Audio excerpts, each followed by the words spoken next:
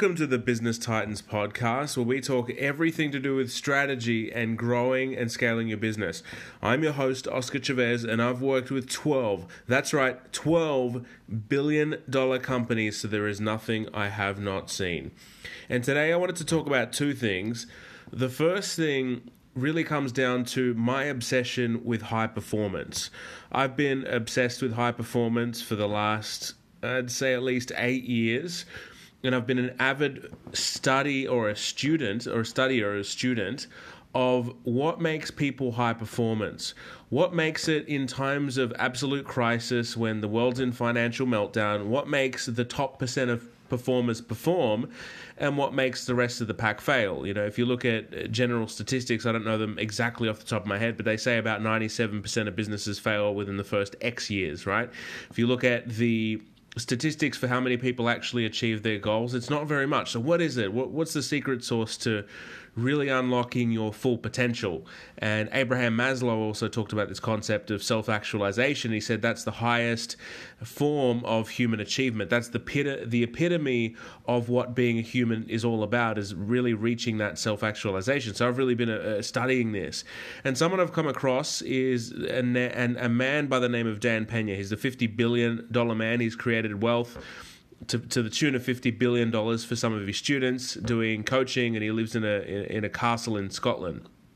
Now, this guy is intense. He is about 70 years old, and he is one of the most intense individuals that I've ever met. He carries, I haven't met him, but I've ever seen.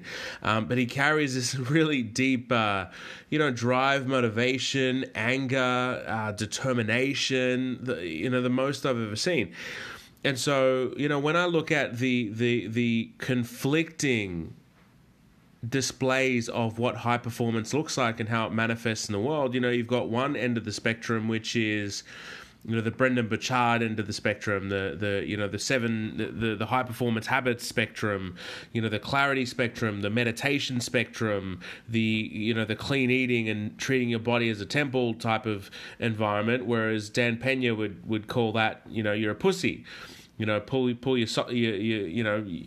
essentially a weakling if you look at meditation. And his thing is just drive through it, get on with it, make it happen. I don't need meditation. I'm high on life. These kinds of individuals. So, I've been marinating on that this week and what it means for me.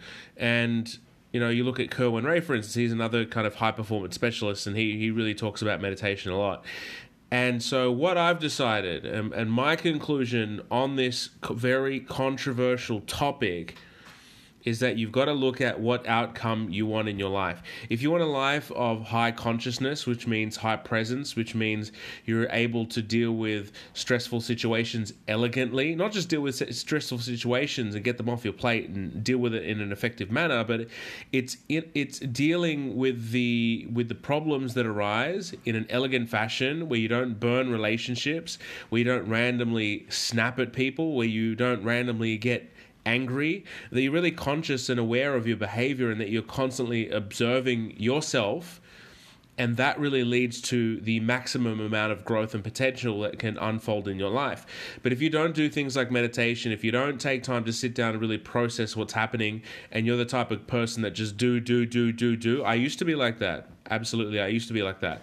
I'm not like that anymore, but I used to be like that. But if you're that type of person that's do, then you're going to be a wrecking ball throughout your own life, and you're going to create a monumental amount of issues for yourself.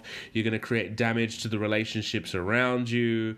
There's an ongoing myriad of problems that might manifest if you don't deal with some of the issues in your own mind. And so meditation is really one of the ways that you can actually manage those risks.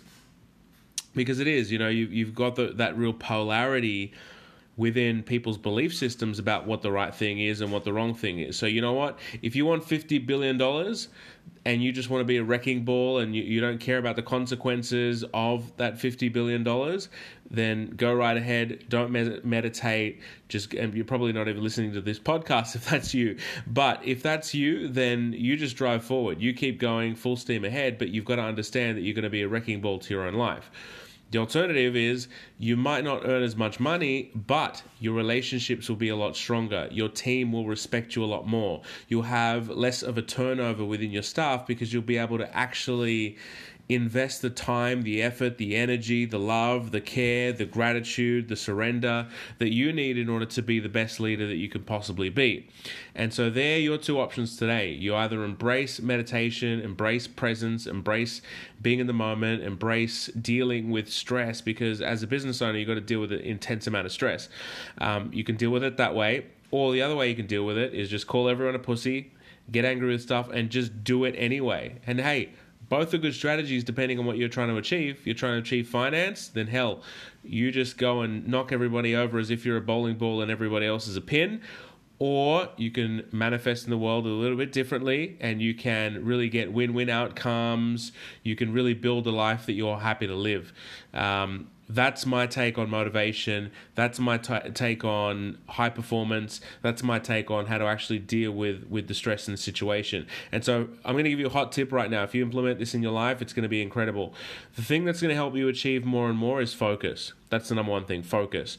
And so if you find yourself waffling, taking too long to do stuff, I actually found myself doing this today. I kept jumping around too much. I'm trying to get one thing done. It's my top of priority list.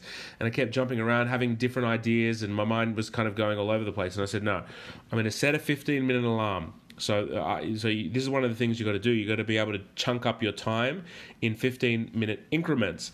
And so what I did was I set an alarm for 15 minutes. All right, I'm working on this for 15 minutes, intense focus.